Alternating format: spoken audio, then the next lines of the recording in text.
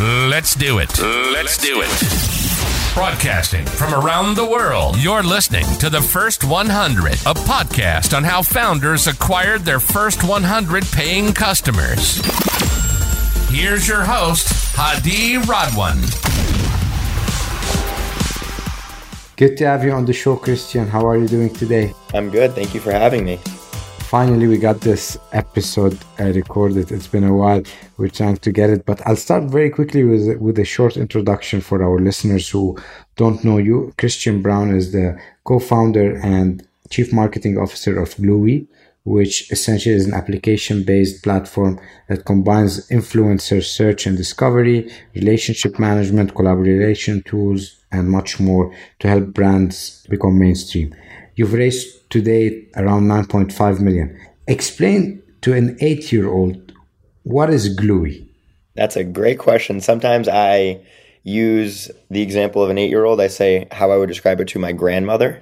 Because, funny enough, my grandmother's always like, well, you work all day and all night.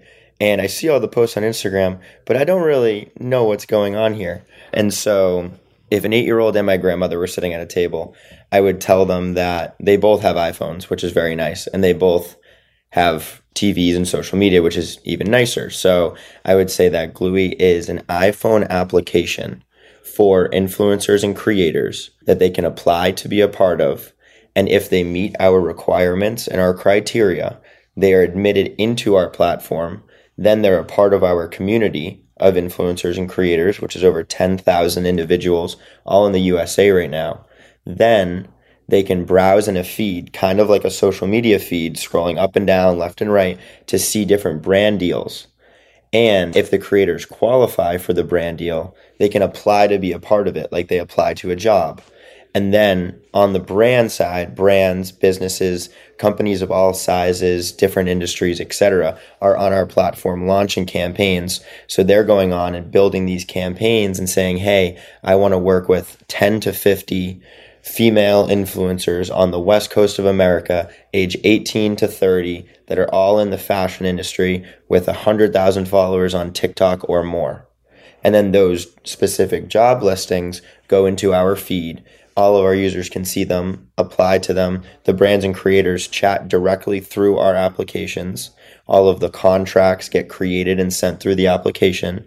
When the creator makes content, like let's say it's a new sunglass brand, the sunglass brand will send the product to the creator all through our application. You collect the address, you see it, you can sort it, you ship it, you put the shipping information into the Glewee platform, then it gets tracked.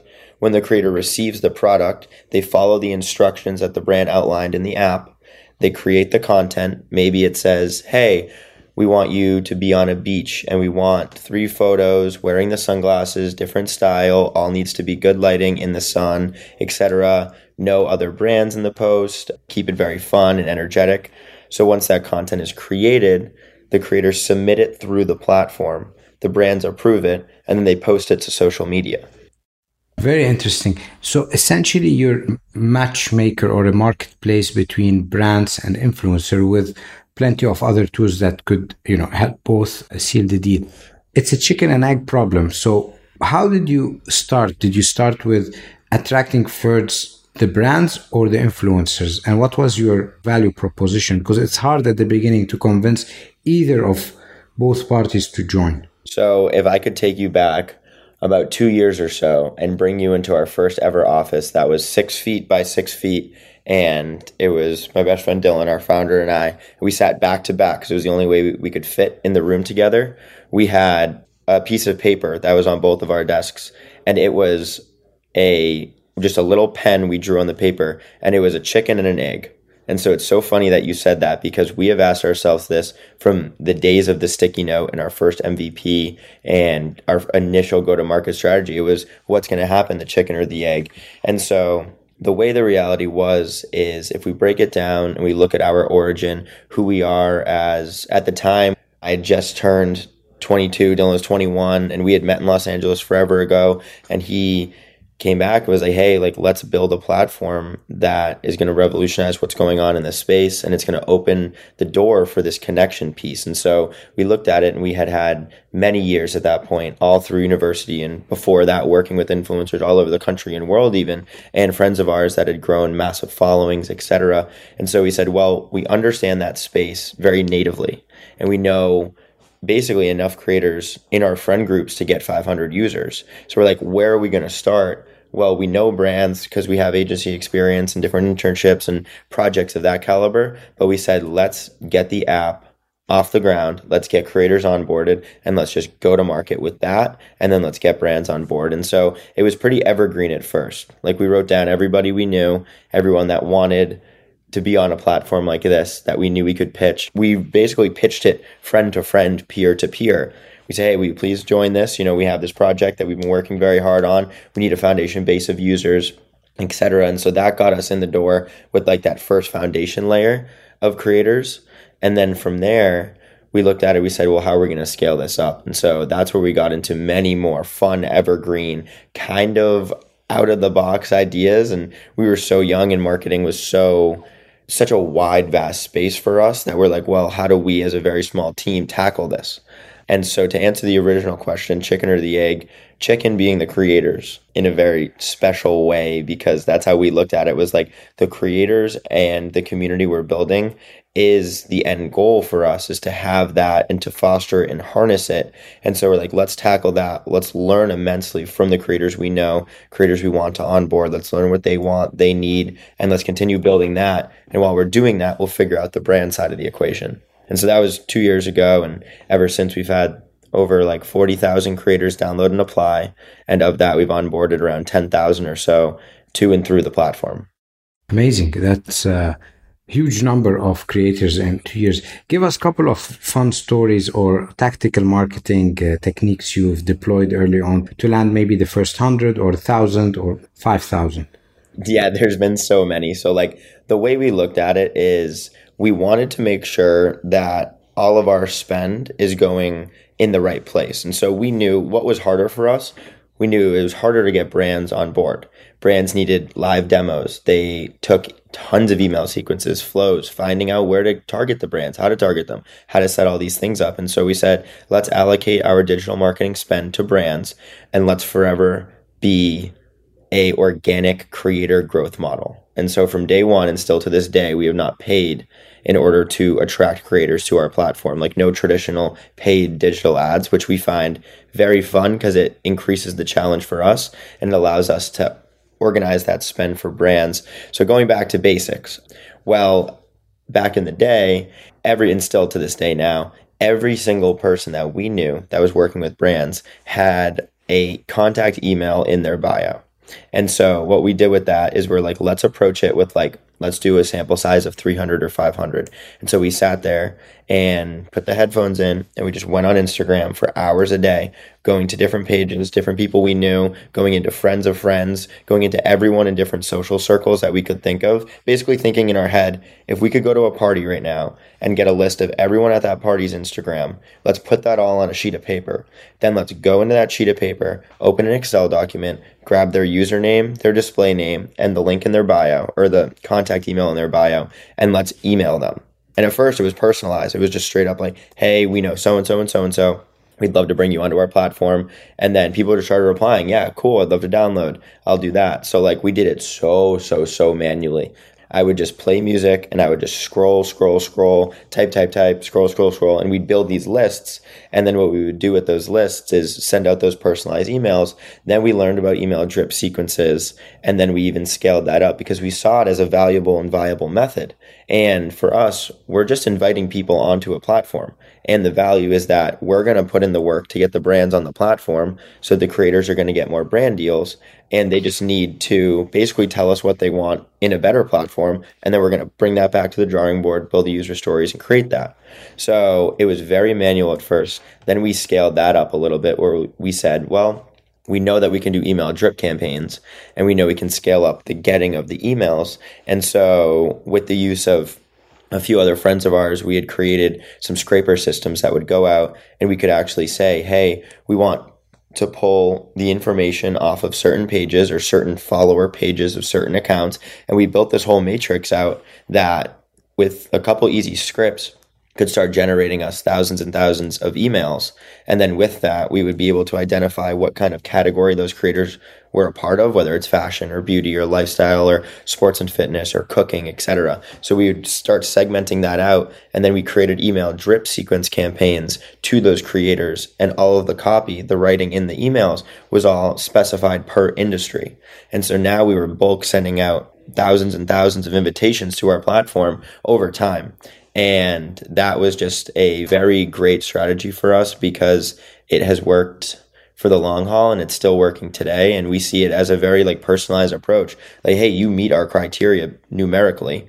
We'd love to have you onto our platform. Here's our value prop. Here's what we're going to do for you as a creator. Here's the data and the metrics and the analytics that you're going to get exclusively through us, through our application that don't exist out in the general social world. So we'd love to have you on. And, we want to have you a part of our marketplace so the brands can see you. You can set your own rates, etc. And we've had great adoption of that. We've built and harnessed a community in such amazing ways over the last 24 months through methods like that and a few others. This is an amazing story because technically it shows your grit, your perseverance as you start, you're doing manual, and that requires, I think, patience because I believe the strategy yields a lot of people not responding. And sometimes if you're scrolling for hours, you send 100 emails, 200 emails, you get 2 responses. I mean, at the end of the day, would you give up or not? So it requires literally a lot of grit and perseverance. Very interestingly, you've automated that once you found out the right maybe playbook. Now on the brand side, it becomes harder to automate. So how did you approach that? You've built a community of influencers. Now the next step is to get these brands to come in. What was your strategy there? It was very similar in a sense. So we also knew all the brands that were doing influencer marketing just because they're brands we've worked with in the past. They're brands our friends have worked with. We had a good enough network of knowledge there. And so we took that and what we did with it is we said, well, who are brands like these people? And then what we would do is we would find, let's say it's the greatest water bottle company. And the greatest water bottle company we know has worked with 100 influencers. Well, we're going to go online. We're going to do that manual research in the beginning and say, well, we want to find 100 water bottle companies like them. Maybe that follow them or that follow other influencers. And then what we're going to do is we're going to find what influencers on our platform either have worked with other water bottle companies and did well or would do great and actually be able to sell product if it was working with XYZ brand. From there, we would basically create additional sequences that would reach out to people. And so we then went on, we did a lot of time on LinkedIn. We found a lot of time just looking up different emails. We would find the influencer marketing manager, the social media manager, the director of marketing, and we just hunted down their emails. We got them offline, and then we did the same thing on the brand side. But instead of saying, hey, download our app and apply, we would say, hey, we'd love to get on a call with you. And for 15 or 20 minutes, we're going to tell you exactly how we believe that our influencer marketing plan and software will elevate what you're doing. And at the time, we're now about to be 23 years old, but we were 22, and people started responding and saying yes. A bunch of brand marketers were like, yeah, I'd love to learn. And so at the time, we were just in the beginning of go-to-market phase with our MVP on our brand side. And I still to this day laugh because we hadn't had our UI UX designer on board yet. This is way before we had leveled up to that point. And so our MVP on the brand side, if we look at where we are now versus then, it looks like, we look at it now and it's like a nice Ferrari. And then we look at the other one and it looks like it was a 1995, Nissan Altima that my grandmother once drove or something. But it was my friends and I, and we were just learning, what is a demo? How do we do a demo? What does that mean? And we basically just wrote the playbook. Okay, we're going to tell the brand that they can work with these creators. We're going to show them on our platform how they can do it. We're going to basically tell them that we're going to get a great campaign going and please politely ask them if they'll join our platform. And so we would do these live demos of the platform, and we were so energetic and excited about it because it was our baby. It was everything we love. And so I think that a lot of that tenacity and love for the game and love for what we were doing, it shined so much through that a lot of the different marketers, they were way older than us and they'd been in marketing at these companies for like 5-10 years. They're like, yeah, we actually don't have an influencer marketing platform. We want one. And clearly you guys are confident in this system and how it works. We're like, yeah, it's going to work perfectly. And so they'd say, all right, sign me up. And so we did that one after one after one after one. And we would have so many meetings where someone's like, oh, no, thank you. Thank you guys so much, but no, thank you. And we just wouldn't let it discourage us. We would say, on to the next one, on to the next one. I would set them up in the mornings. Every 30 minutes, we'd have another call. And like I would get done with one, I'd take a deep breath into another call. And we were just telling the same story over and over, but kind of reiterating it so that we would tell the brands and prove to them like these creators do work for you. And I think that because we're so embedded in the space and we're so confident in influencer marketing and its ability to drive brand awareness, drive sales, expand reach, and do all these quantitative and qualitative lifts for brands, that we just kind of sold brands on that idea. And then as they came in, they were like, yeah, this is awesome. And even back in the beginning and to now, our greatest value prop has been that with this pre-vetted community we've created on both iOS for creators and web for brand, when a brand creates and launches a campaign, instantly every creator that qualifies gets a notification in the form of an email and push notification. And with that, creators will apply for the campaign in real time within 5 to 30 seconds. And so we would tell brands on the call, we'd say, once we onboarded them, say, all right, let's launch a campaign together. They launch it. We're like, all right, we're going to wait 1 minute. We're going to refresh. We're going to look at the notifications. We would refresh and there'd be 5-10 creators that already applied that meet their criteria.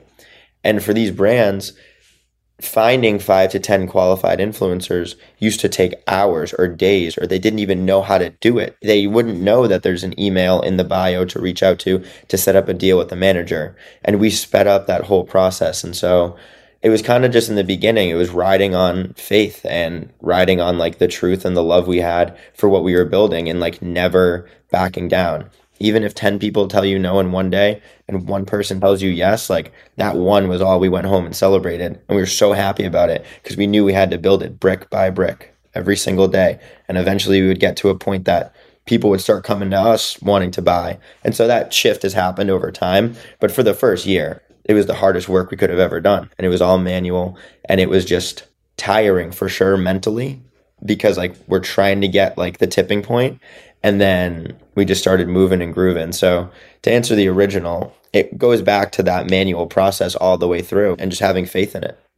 That's a great story. What is an acquisition strategy that you've early on tried but did not work? And in hindsight now, if you were to go back, you wouldn't try it again? Trying to think. So on the brand side, we tested out all different forms of social. And so we really thought that LinkedIn was going to be a big one for us. And where we're at, and a lot of people in the startup space can or will be able to one day understand this, but things move quickly.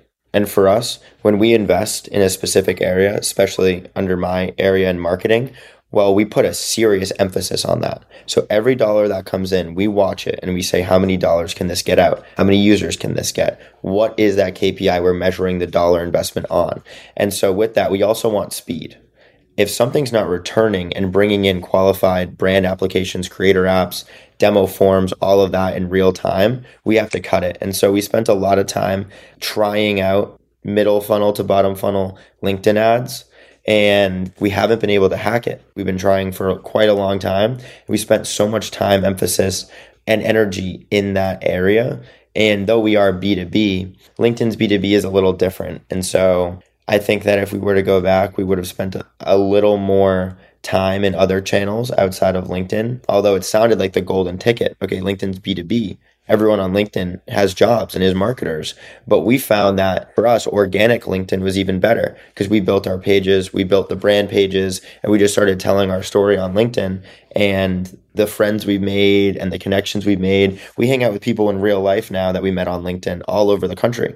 And so they have some seriously high average acquisition costs, which is good if your annual subscription is insanely high ticket price or you're doing an enterprise sale. But for us, we want high volume of brands transacting with our creators. We want them to join and feel comfortable and not have to spend 7 different hours on demo calls and onboarding teams, etc. So to answer that, yeah, we probably would have held off on the paid LinkedIn and put more emphasis into our own personal and brand pages. But everything else on social has been great for us.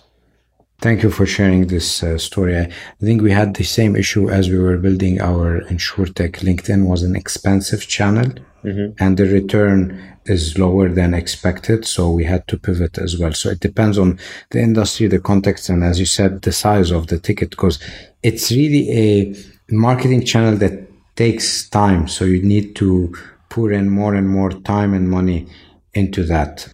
Amazing.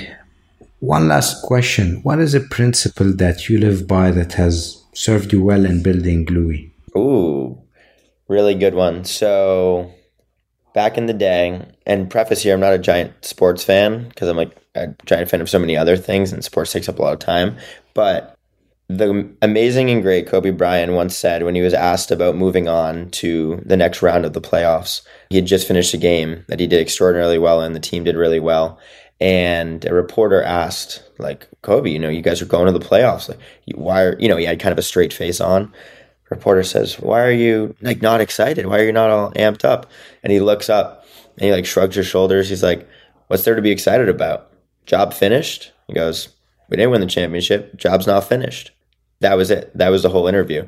And so I think that we use that line a lot around here because especially in building startups, from the true ground up and from idea to ideation to implementation with a team. And like, no matter what, if you're going to be with a startup for an extended period of time, I know it sounds corny, but that team has to be your family. If you really are devoted, you're going to spend more time with them than literally spending time with your family or talking to your friends.